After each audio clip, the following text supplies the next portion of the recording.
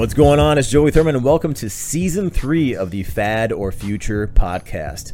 Yeah, I made it 3 seasons. What's different about this season? Well, yes, I'm still bringing you the world's top experts in fitness, nutrition, mental health, and more, but I'm also talking about my own personal struggles. I get deeper this season because we can all use a little bit of relatability. So I hope you stick with me, you enjoy this season, and thank you for being here. And as always, you get to decide, is it a fad or is it a future? Because after all, we don't want to be fatties. F-A-D-D-Y. Hashtag don't be a fatty. What's up? It's Joey Thurman. Here's another episode of the Fad or Future podcast. And is too much information enough information? Do we not have enough? Bill Willis, researcher, PhD, overall smart guy. You actually work out. You're a scientist. You're one of the researchers for examine.com. What's up, man? Busy week. It's going good. Nice to see you. Well, I appreciate you being here. I know you're really busy. You're in a well-lit conference room right now at work. Anybody listening to this, he looks great. Very attractive man. The lighting's perfect. So, Bill, at OSU, what's your main gig? What do you do every day? Well, I'm a research scientist, so I do research 100%. And what I'm working on right now, I'm really interested in is. Don't want to go too much down the rabbit hole with this, but I'm interested in mechanisms that break self-tolerance for autoimmunity. I kind of stumbled into that field, to be honest with you, but I'm working on how injury and the stress response, particularly in autoimmune diseases, causes the body to just, kind of freak out and the immune system to start targeting self-proteins. So wow. That's what I spend my days on these days over here at Ohio State. That's pretty crazy. That's great. So it's you're like, oh, I'm just studying creatine today. I could certainly just dump creatine onto a cell culture. Yeah, it's interesting. I for my PhD, which I did at Ohio State, also I was interested in fibrosis in the heart and the lung. And to make a really long story short, I studied this cross-linking enzyme called transglutaminase. And actually, if somebody asked me what I work and I don't really want to talk about it, just drop transglutaminase and it's an instant conversation stopper. So you can borrow that if you want. Yeah, I'm sure you're great at parties. Became really interested in this cross-linking enzyme. It's calcium activated, so there's a muscle aspect there. It's active in muscle tissue only during stress.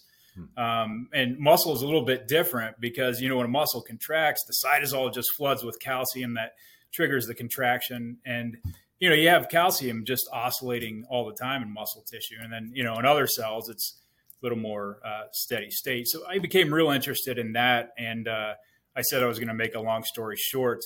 As I was finishing up my PhD thesis in that area, one researcher that was on my dissertation committee was working with the lab that I am in now, and they had found that this pro-inflammatory protein called HMGB1 seemed to be cross-linked by my cross-linking enzyme, and I was semi-obsessed with covalent protein cross-linking at the time, and so long story short, I joined the lab and I found that this cross-linking interaction, I'm investigating that as a possible mechanism by which the immune system breaks tolerance to your own self-proteins. So it's quite a journey.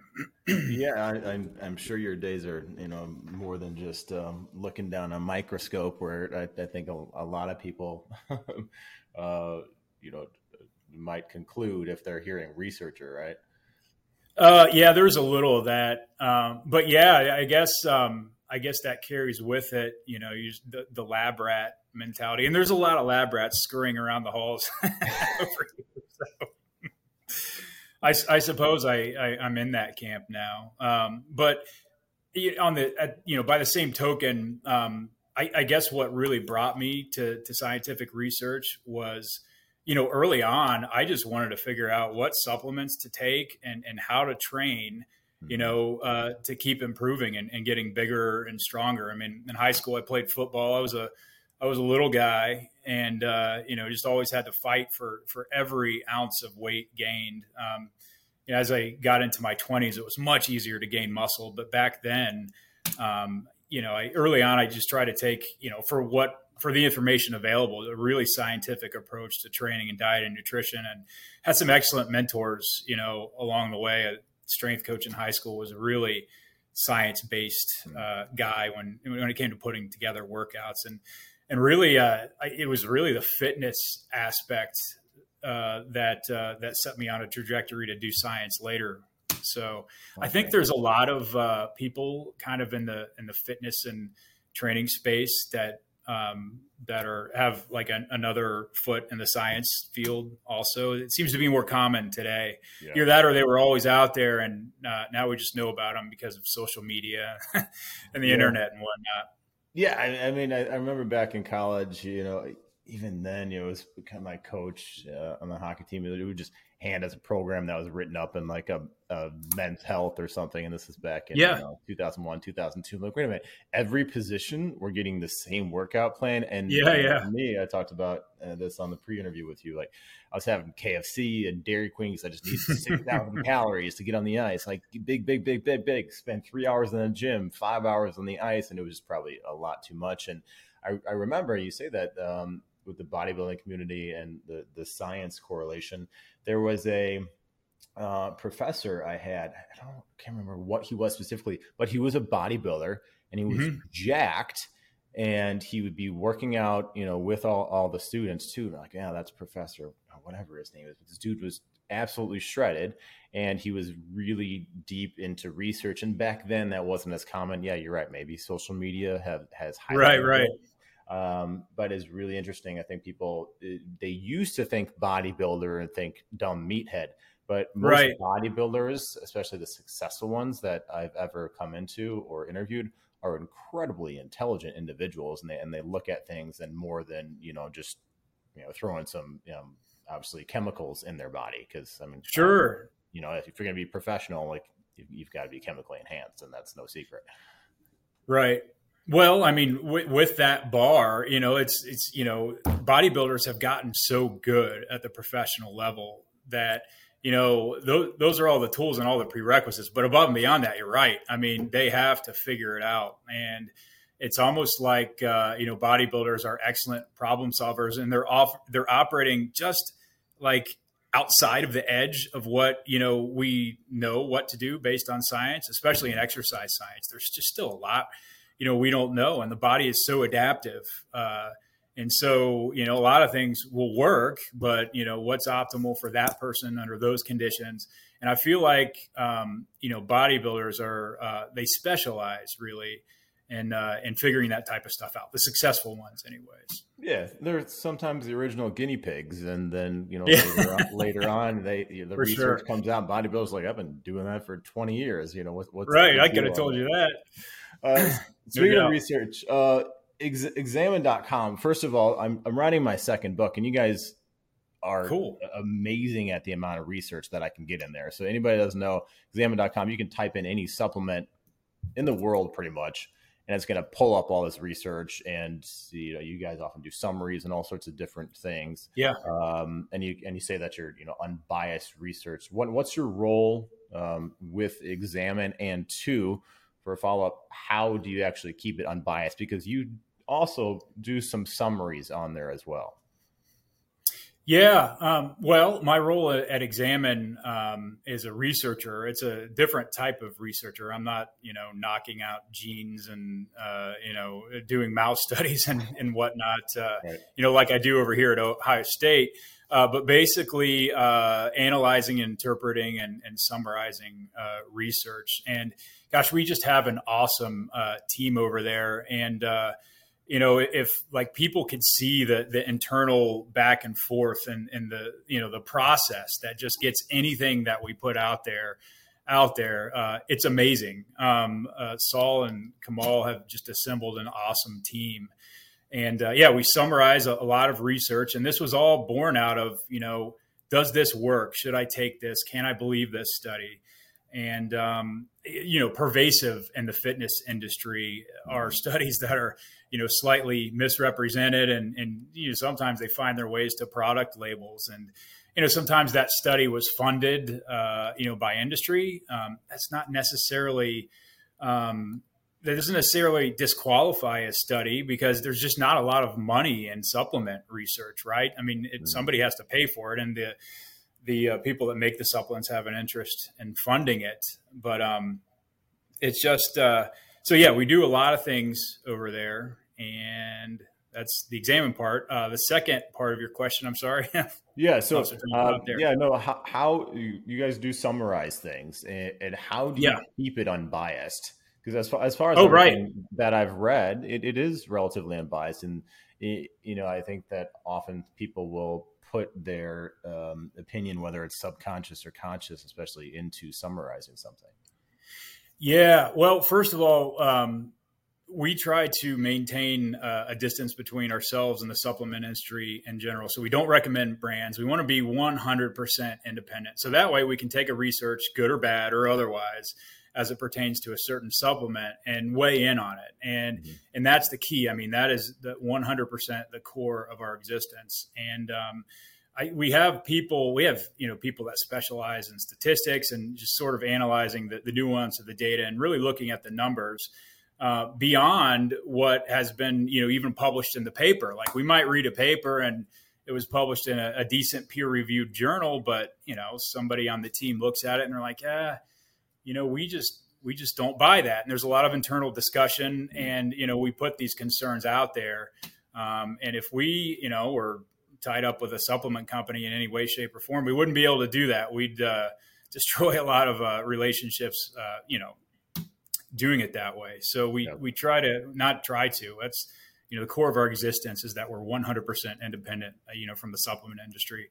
That allows us to fairly weigh in on supplements. Yeah, I mean, and that's a very valid point, because you see all sorts of different websites like, oh, look at our research, and the research is on their specific supplement that they're selling. So it's you're right. It's not that it's not valid, but it seems a little disingenuous. Like, sponsored by the Dairy Council telling you to drink milk, sponsored by some pea protein company doing like a documentary. It's like like whatever. Like you can find instances of all of this. So I really appreciate what you guys are doing. Now, when you first started there, actually, let's go back. What was the first supplement you ever took in your life? Oh gosh. Well, I'm sure early, protein powders, protein has gotten so much better. My goodness. I remember the protein bars used to taste like just cardboard, I'll say it. The Power bars originally, they were nasty. Like, it looked like a paste just kind of smashed together.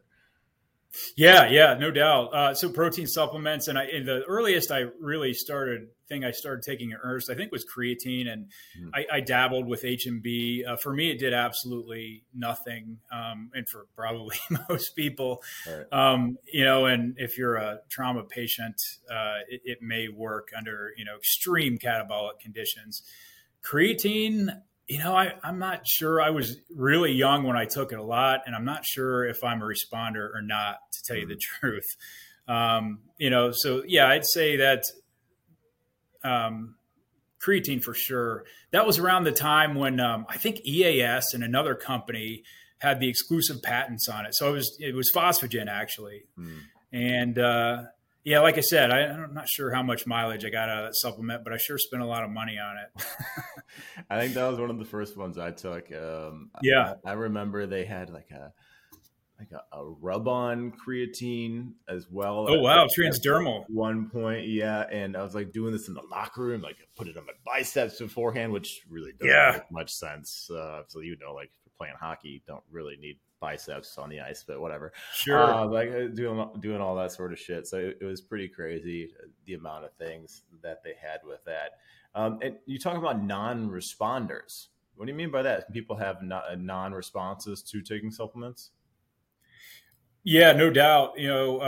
Across the broad swath of individuals, our biochemistry and how we metabolize different things is going to differ a lot, and that's been much more well studied in the pharmaceutical and medical industry. But with creatine in particular, it seems that like some people just respond amazing to it, and they are able to absorb it really well, and others just don't. And I don't know that there's ever been an explanation for that. I know there's been some theories floated out there, and gosh, I don't remember who did this work, but some of the earliest studies used, I think they're actually taking it in tea or coffee, which had caffeine.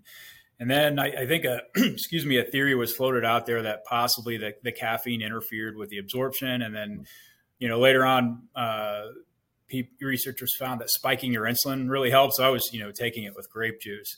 I think honestly, when it worked best for me was when they came out with a micronized version.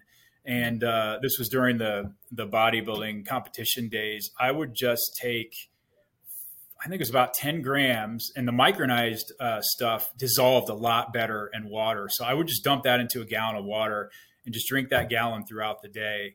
And I did notice an increase in muscle fullness, when I did that. Now, whether that translated to more strength or not, it's hard to say. But yeah, gosh, we're going back into the archives here. I haven't taken creatine in some time. Yeah, a lot of supplements and different things, and now, and you can probably speak to this. There's all sorts of different research on cognition and creatine, and I mean, what are your thoughts on using it for other ways? Because I know I take creatine, and I think the micronized version, and they have like crealkaline and all these different things. That's supposed to be within the cell more, and didn't like bloat you, and which now I guess I think that's probably the misconception that's been debunked. So what are these other uses of creatine that people wouldn't expect, and are they valid? That's a great question, and I'm not super familiar with the research on term uses of creatine. Actually, if I wanted to really dive into that fast, I just go straight to examine.com. I think we have look at that maybe 700 plus citations on creatine. I'm really interested in that though. Like, what is it about creatine? Like, why adding that higher energy phosphate benefits the CNS? And, maybe that tells us something that can be harnessed, just for cognitive boosting purposes. But, in the context of aging and cognitive decline, that's a really interesting space. I don't know. I'm not familiar enough with the studies to really comment on where that's going. But, I'm just kind of watching the field from afar with interest. Yeah. Now, as far as supplementation, what are you excited about? When you're looking at it and you're doing this research, is there anything right now where you're like, wow, this could be a game changer? It's funny. I tend to take just off the cuff. I'll just order a new supplement after I summarize it on Examine. Gosh, I mean, in the supplement space, I don't know if anything really is a game changer. I mean, it's important to, most people, know this, but supplements are just that. They're supplements, to everything else. So I think, when the nutrition and lifestyle and rest and all these things align, that's when, supplements can really, really shine. So I guess, I'm not super excited about any one thing in particular. I know, not to throw a wet blanket on the supplement industry. They are useful, and I think once you have like the core aspects that you need to get taken care of, rest, lifestyle, nutrition, all that, then supplements can be useful and they can give people an edge. Just in general, if somebody has a vitamin D deficiency, obviously supplement vitamin D. But yeah, I guess I'm not particularly fired up about any one thing. So you can't take something where it increases your absorption of protein by 1,000% or anything crazy like that. Oh man, it's funny that I work at Examine now, and I'm sure everybody's been in this situation. But going back to one of the earlier Arnold Expos, they have the Arnold Fitness Expo in Columbus here, and I live just on the east side of Columbus, and went to one of the earlier expos, and I spoke to a supplement rep. I'm not going to mention the company because, I don't want to, we're independent, right? Good or bad, we're independent. Right. Exactly. And this guy talked me into buying this supplement. It was kind of pricey, but, it was at a discount. So I bought like 8 bottles, 3,000% greater protein synthesis. The studies are just right here. And I, wasn't reading studies at the time, but I looked at the back of the label. I'm like, wow, there's like 8 or 10 citations there. This stuff must be awesome. And, I didn't even get a placebo effect. And so that one time kind of stuck in my brain. I'm like, all right, there needs to be something more in terms of the vetting process, when it comes to making supplement purchases or deciding what to take. I mean, people have limited resources and they want to allocate those in the most productive way possible. And, awesome that Examine came into existence, at some point many years later, and that I'm involved in that in a small part. So I think that stuck a little bit. Set me on that trajectory. I could see the snake oil salesman, right? And you're right. It's kind of like the wild west out there, and people trying to sell all sorts of different things. And I think that's the human nature, right? We want that quick fix. We want to be able to this is my perfect body in a bottle. This is, my brain in a bottle, or sleep, or everything else. Is there anything that you feel like people are abusing right now as far as what you've seen that doesn't seem to be as valid? Well, I think sometimes there can be, especially with protein supplements, if you get enough protein, from whole foods, and, different people argue that that could be ideal versus protein powders. I feel like, well, in the fitness industry, I don't want to go too much far down a rabbit hole here, but the guiding principle that we've all been taught to believe is muscle protein synthesis, muscle protein breakdown on the other side. And there's this little teeter-totter, right? And, if muscle protein synthesis is up, muscle protein breakdown is down, good to go. We're just going to grow, right? And, the supplement industry has been sort of designed, to influence that equilibrium. And so protein supplements, of course, whey protein increases protein synthesis more than others. You measure, you take the supplement, you measure acute protein synthesis, 2 hours, maybe 24 hours later. The physiological stimulus matters too, right? Like, are you in the trained state or not? But that is to say that, there's a lot of research that looks at acute protein synthesis.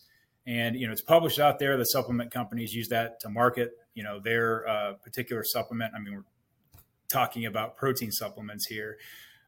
Muscle protein synthesis goes up, so good to go. You're going to grow. But I think what's lost on, a lot of, me too. I learned about this the hard way, and I can tell you a story about that.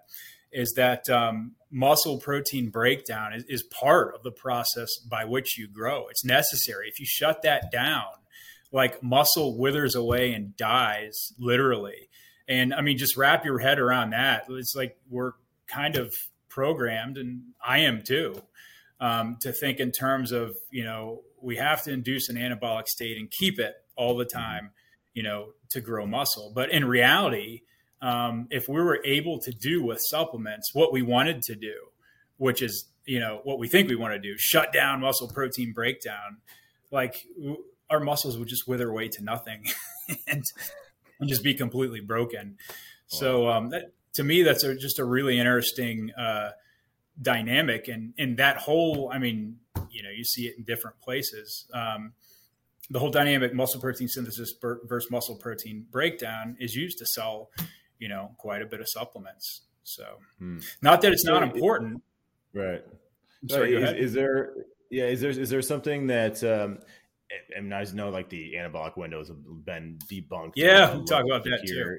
Right. So I do kind of want to get into that. So, like, we're looking at that, and then loading protein peri, or, during the workout or post, and especially carbohydrates. You see all these different things, right? Especially to your point that the supplement labeling is going to have. I remember back in the day, Speaking to Alan Aragon about this, like dextrose, like he was throwing the gummy bears in his mouth afterwards. He's like, even I was wrong about that. He's looking and he's doing analyses of all sorts of different studies too. So, is there specific timing that needs to be hit? And to your point, like maybe should we not be having a bunch of protein afterwards and maybe utilize that damaging response? That is an awesome question that nobody really has the answer to right now. I have a view on that. I know you had Brad Schoenfeld on your podcast, and he did with some other people a really nice meta-analysis that looked at that. And I think he concluded that there may be not so much a window, but I think in his words, more of a barn door. And, I just don't know. And here's why.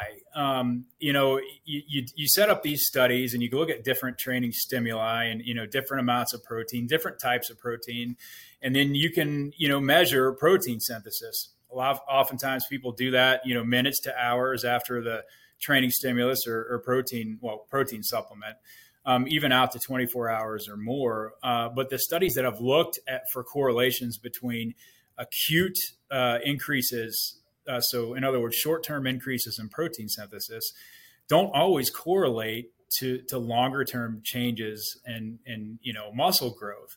And why is that? Well, there's certainly an anabolic window if you want to just call anabolism a spike in muscle protein synthesis. Absolutely, 100%. Now, where nobody knows is whether that's important for long-term changes in muscle growth and and hypertrophy. That's the $10 million question in the supplement industry. Now, we know a lot about the signaling in terms of what's happening in the muscle cell. Acutely after taking protein, muscle protein synthesis goes up, muscle protein breakdown goes down. But extrapolating those changes to what occurs, 6, 8, 10, 12 weeks later on a time scale that muscle actually significantly changes is really tough. Now, the other thing to consider, and this goes, I sort of focus on cell biology in my research, and I tend to view this from a cell biology standpoint. So let's say you train, right? You've done a workout, you take a protein shake, and for proteins to be made, there's a messenger RNA. A gene gets activated, a messenger RNA is made, that gets shuttled out into the cytosol of the cell, and that messenger RNA is read by ribosomes, right? And in that process, we call it protein synthesis. It's mRNA translation. The mRNAs are being translated, making more protein. Well, acutely, say you have a protein shake after a workout, the rate of protein translation is going to increase quite a bit. But here's the thing. You can only translate the amount of mRNAs that are there. And for a cell to activate protein synthesis, we call it de novo.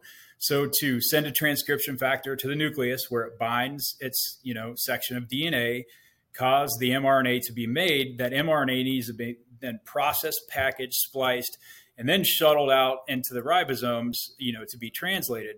That takes, for the average garden variety cell, 16 to 24 hours. So what we're measuring when we look at acute muscle protein synthesis is a boost in mRNA translation. Now, keep that in mind, and let's fast forward to what happens, 12, 16 weeks, after 12, 16 weeks of training and eating protein, you're looking at, I would argue, more important than the boost in protein synthesis is actual anabolic gene expression. So what genes are you turning on over the long term that are generating those mRNAs that are building muscle?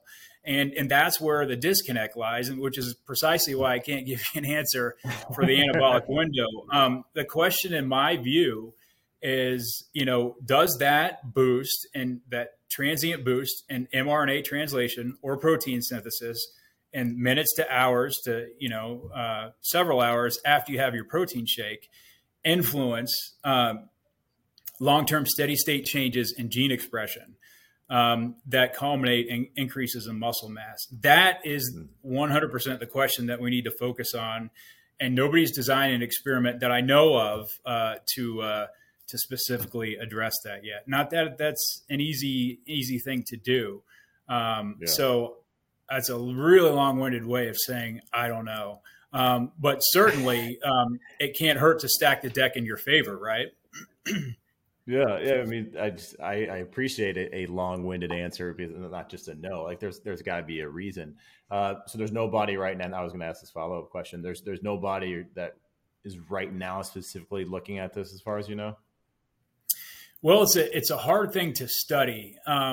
There's a couple of things we need to keep in mind when we're designing an experiment like that. In free living humans, right? I mean, if we could we need to just sequester people for 12 weeks and just get it done. Somebody just needs to take it for the team. But free living humans, I mean, you might have a late night. I mean, the baby might be crying all night. You might only get 3 hours of sleep and have to just kind of gut it out through the next day. And, there's these changes in environment that we can't control. And layer on top of that, that the protein synthesis machinery is opportunistic, right? When everything, when conditions are permissive and you have a lot of mRNAs, made and ready to translate, and the energy state and the cell is conducive for that, you're going to make a lot of protein. But the protein synthesis machinery is very needy. You need the right nutrients, the right amount of energy levels, and let's say you add an intermittent fast. There's just so many variables that you have to look at, that culminate and whether somebody grows muscle tissue or not. So it's a difficult thing to study, but it's not impossible. It just would require humans being sequestered in some kind of metabolic chamber for extended periods of time. Not very practical. And it's very hard to get a mouse to bench or squat, I'm sure. And their metabolisms are different. So it's tough to extrapolate. When you really dig into it, it's a difficult problem, to address specifically. But then again, is that just an academic exercise? We sort of know, we can extrapolate, based on the body of literature out there, things that are good for muscle growth and do them, right? So getting enough rest, getting good nutrition, making sure, you're getting enough protein, those sorts of things. Interesting thought experiment that I think about is, let's say that you train in a completely fasted state, and you continue fasting maybe for 24 hours after that. It's, a very, under normal conditions, it would be a very muscle growth stimulating, workout. Does that throw a wrench? That singular event when the conditions weren't right for making lots of proteins, will that throw a wrench in your long-term gains? Another hard thing to study, but I think it's an interesting thought experiment, because if training in the completely fasted state negates some of your long-term gains, then sure, that suggests that there's some kind of anabolic window. But as Brad said on your podcast, it may be more of a barn door. So it's such an interesting and contentious topic. Actually, different people have different opinions on it. I just try to think about all the variables and not weigh in just yet. I would like to see a mouth squat or bench press. I think Ratatouille or Stuart Little maybe could do it, but those are just cartoon characters. So, there was this study. I was actually laughing when I was reading the methods, and this is terrible. These poor rats. They put the rat in a kind of sled where it was loaded with weight, and they shocked it in the butt, which caused the muscles to contract, and it actually contracted against the load. So that's how they were doing squats. So it's not a perfect model. Not voluntary exercises. Wow. For sure. Wow. That's definitely involuntary for the rats. Speaking of that, when we're doing these rodent models and things, can we look at these experiments that are done on rats or mice and completely say that this is going to work on humans? And follow up to that, why are we using rodents in particular? Probably ease, but is that directly correlated with potentially going to work in humans? 100% no. It's funny. I think somebody has a Twitter thread out there that's some like in mice. There's all these groundbreaking results. In mice, and people have taken that to be a disqualifier. And there's caveats, even more than caveats. Sometimes you just straight up can't translate the results of a rodent model to humans, but they do have their purpose. Now, as a researcher, if I wanted to study, I had some kind of hypothesis, I'm testing that this metabolic pathway was important, I would probably start, in cultured cells and just kind of work out the details. And the next question is, well, does this work in vivo? Now, the advantage to rodent models is they're completely inbred. So they're inbred to the point of genetic homogeneity. And at that point, you introduce like a mutant gene, or you change them in some way. So you've only changed one thing genetically, but their background is identical. Now, that makes it a super useful research tool. If you want to study the effects of, this gene on a certain process, you knock it out and you see what happens. That's great for the purpose of, studying that process. But where it breaks down is the difference in inbred rodent models to like free living humans. And I joke all the time, I'm not advocating for this at all. You can't make transgenic people, right? Right. And you can't do the type of genetic editing you can do in a rodent model. That's not to say that rodent models aren't useful, though. I think they get outside of the research community. And, the researchers that are actually using that tool know their limitations. But when you have this groundbreaking study in mice, they say they found a new way to treat cancer in mice, and then the media picks it up and, it's out there. And I think that's where the context is lost. So in vivo models are immensely useful and important. They just need to be, interpreted carefully in regards to how their implications, for humans. And that's when, the human part of the research starts with randomized controlled trials and observational studies and things like that to validate, some of this stuff that the researchers have done, in rodents and simpler models. So it does have a role, but yeah, there's no one-to-one extrapolation for the most part. Yeah, I mean, people, they see in confirmation bias is huge, which is one of the things why I like to examine so much, because you guys have just research upon research. And then you were also looking at studies, as you said before, that there's a certain, scale, if you will, or grade that you're having to give them. Now, if somebody's going to look at a study that comes out, especially nowadays, COVID, a new study every single day, like they looked at this or whatever, or, being obese causes, higher incidences of COVID, which is not secret, or saying like underweight, whatever. Sure. But there's a lot of these studies aren't being peer reviewed. So when somebody's looking at a study, specifically, hopefully they go beyond the headline. What are some markers that they should be looking at to see like, okay, this is valid? And then how do they follow up from that to, maybe find another study? Gosh, that's a great point. And in the COVID era, the preprint servers have gotten so busy. And what I mean by that is, if say I'm doing a study, I'm, working on a couple right now, you get all the data together, you write the paper, and then you submit it to a journal. And at the journal, it's going to undergo peer review. And, during peer review, there's going to be a panel of people that, are familiar with the field. And they're either going to accept the paper outright, which rarely happens in the research world.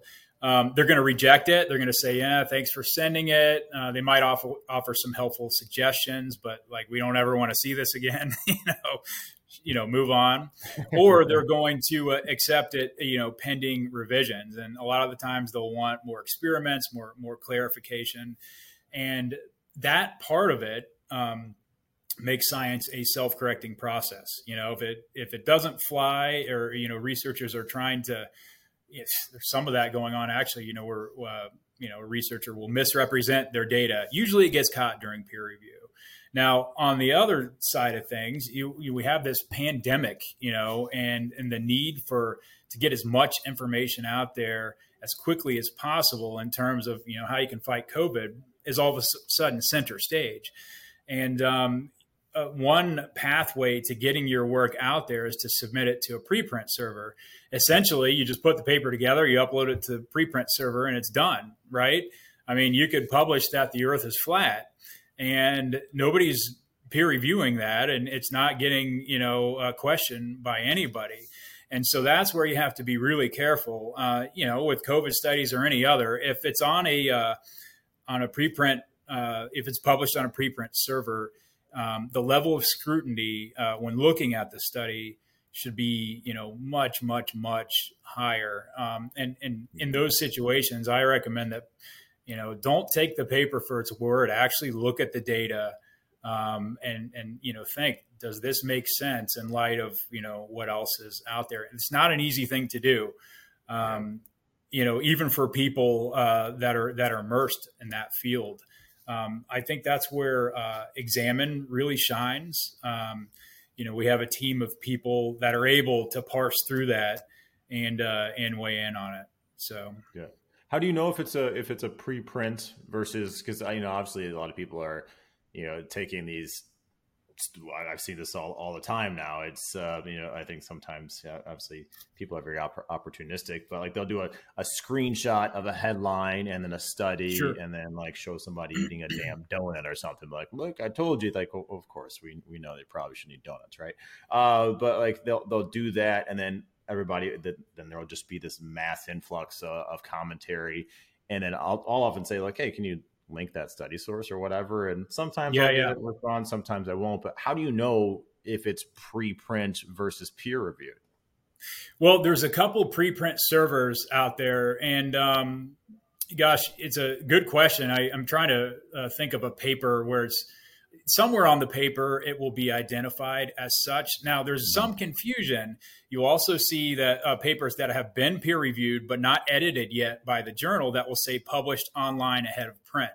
So in that instance, the paper has been peer reviewed and vetted by the reviewers, but it just hasn't been gone over with that fine-tooth comb by the editorial staff at the journal, to make it perfect in its final form.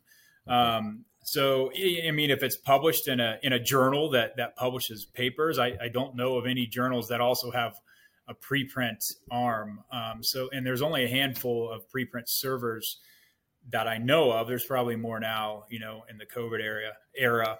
But yeah, it's really important to identify what you're dealing with up front. And published online ahead of print does not mean it's a preprint. That'll be put out by, a regular journal that publishes stuff. But that's the first thing you should look for, is whether it's been uploaded to a preprint server, and there should be some information somewhere in the PDF that identifies the paper as such. I'm just not thinking of specific examples right now, but it'll be there. It should be in the headline, or at least the subtitle, right? It literally, people are only going to read that, and I do TV and media a lot, and I have to write some of these headlines, and I get it, so I understand that. Yeah. At least in the subtitle, it could say, "Hey, donuts are actually healthy." That this was not peer reviewed, like something like that. Right underneath it would be great, because we know that people are only going to read the first paragraph, if not the only title. It's like a newspaper retraction. They're not going to put that on the first page. They always put it like later on, like, "Oh, we apologize," if there's actually but well, that should be on there. Specifically in the case of media headlines, I mean, 100%. Gosh, I was, thumbing through my Google News feed, and it was a COVID related study. And the headline was that this strain of COVID, like, completely escapes, neutralization by antibodies or something to that effect. I'm murdering the title, but it was like straight up 100% doom and gloom. Like, the pandemic is fine. The COVID apocalypse is here. And then, I'm like, wow, that's insane. Like, how is everybody not talking about this? And of course I clicked on it. They got me. I clicked on it. And it was an in vitro study, where they were actually, it wasn't even in vitro, it was in silico. They were using computer modeling um, to look at that, and they found this theoretical situation where this COVID variant had completely escaped, any protection from antibodies. So it was a whole bunch of BS, basically. But that was the headline, and people clicked on it. And if you're like me, you're busy, you're working on other stuff, and you're just thumbing through your Google News feed. I could have posted that on Twitter, and they could have spread just like wildfire all over the world. So yeah, it's very, I guess that just, taking a step back, it's really important to, be skeptical about where your information is coming from, especially when it comes to, headlines getting out there in the media. I think, that's an issue, especially these days. I mean, it was nice when the biggest thing we had to worry about was whether this really created 3,000% greater protein synthesis, right? Now you're like, well, this is going to wipe out my whole city. So yeah, gosh, how times have changed. Yeah, you just wanted to eat that nasty protein bar and get big, man. Like that's all you right? Yeah, things were simple. Your protein tastes like cardboard, but you're gonna grow. You're not thinking, extinction level events, that sort of thing. So, all right, cool. I got one more question for you, because I know you need to have some, rats and mice do some bench presses and backflips and yeah, I got to talk to the mice today, or we're due for a visit. So, what do you think that people could be doing that is so simple for their health that they're not doing right now? I know, obviously, Examine, you can go and type in a bunch of things, and I mean, hell, I even saw a bunch of research on blueberries and breaking down vegan versus carnivore versus all sorts of things. So it's not all supplements on there, and there's very good reviews on that. But what you said, you pointed at this earlier, like lifestyle factors, and then supplements are important. What are these factors that people need to kind of wrap their heads around more before popping a pill? Well, gosh, yeah, it's the fundamental stuff is what people need to worry about. But I'll tell you that the space that I'm, kind of excited about and really paying close attention to are the research on nutrient restriction. And just to give you some context, I came, from a bodybuilding background, and the goal is to be anabolic all the time, right? Protein synthesis needs to be turned on all the time, and then when the mTOR, the mTOR complex was discovered, that regulates protein synthesis, you're like, oh man, you just have to turn this on all the time and, keep protein breakdown low. And, I don't think that's ideal for any human. I also don't think it's ideal to fast for, 72 days to maximize autophagy and try to squeeze 30% more life out like they did with the, like the worms and the Petri dishes. So balance, is one thing. I think you can do it both ways. I don't think we were designed to be in the postprandial state or the fed state, 24/7. So, maybe a younger guy who's got a, metabolism that just, burns at light speed. They need all those extra nutrients. But I think as people, start to get into the 30s and 40s and later, just balancing out, acute periods of calorie restriction with getting the fuel you need, to grow and to respond to your training. That is huge. I pay a lot of attention to that. On my end, it's a practical thing. I may get wrapped up in experiment, and, I'm glad I don't eat 7 meals anymore, because I would have skipped 4 of them. That specific aspect, the whole aging, longevity, autophagy, proteostasis, that area, that's really interesting to me. But going back to more the 10,000 foot level in response to your question there, yeah, just lifestyle. So, nutrition, rest, and like your emotional state, all this stuff matters. And I guess this gets back to our discussion on, the anabolic window, and, whether that's important, for long-term changes in hypertrophy. You want to keep, just not talking about, your brain, but in terms of muscle growth, you want everything to line up so your body is able, to grow and respond to, that training stimulus over time. And so for that, actually we have a fitness guide at Examine where we talk about a lot of this stuff and how holistic and integrated it is. I mean, we get into sleep and nutrition, and those are the core elements. You got to have all that taken care of. And I'm the worst offender of this. I mean, I was in the lab until midnight, last night. I got up around 4 this morning to get a workout in, and here I am talking to you. So I'm, get rest, people. And I will later. I'm going to have to, or my brain will stop functioning. But right. It's important to have all of this stuff, lined up. Your nutrition, your rest, your overall lifestyle. It's easier said than done, and it's not simple. But once you have these things lined up, then you add the supplements. And I think, as far as Examine goes as a website, we're really evolving into, yes, we're super interested in supplements, but also just health and wellness topics. Mm-hmm. We've really broadened into that space. And, the questions that we ponder are, does this certain intervention, intermittent fasting, take your pick, does that work?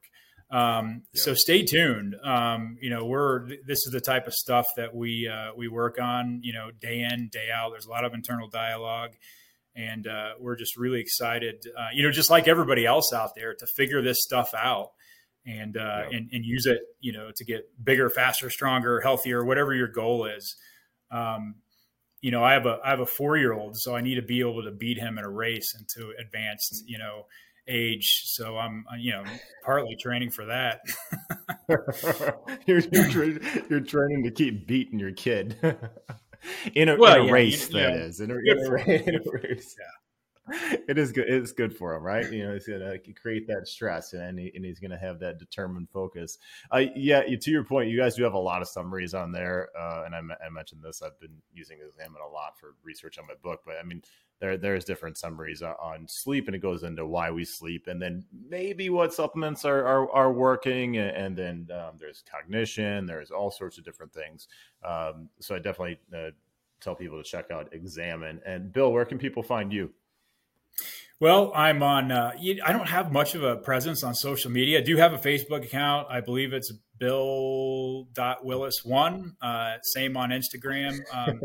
Anybody has any questions, you can hit me up. I will respond, but not super active on social media. I don't even know if I've ever made an Instagram post. I do have an account though. So good for you. I mean, that probably speaks to your, mental sanity, because it can drive you a little bit crazy having. I tell you, it's it's really easy to go down the rabbit hole, and I think every time we scroll past something new, we get this little tiny squirt of dopamine in our brain, and it becomes all of a sudden like, oh wow, I just lost a half an hour, and I need to do this and that and the other, and so social media is great. I wouldn't be talking to you right now if, the internet didn't exist and all that. But especially when I get really, really busy in the lab and, close to getting a paper out, I kind of tune that out a little bit. But I am accessible if anybody wants to hit me up or has any questions. I'd appreciate it. And everybody make sure to check out examine.com. This was another episode of the Fad or Future podcast. Remember, don't be a fatty, FADDY. Be a part of the future. Cheers.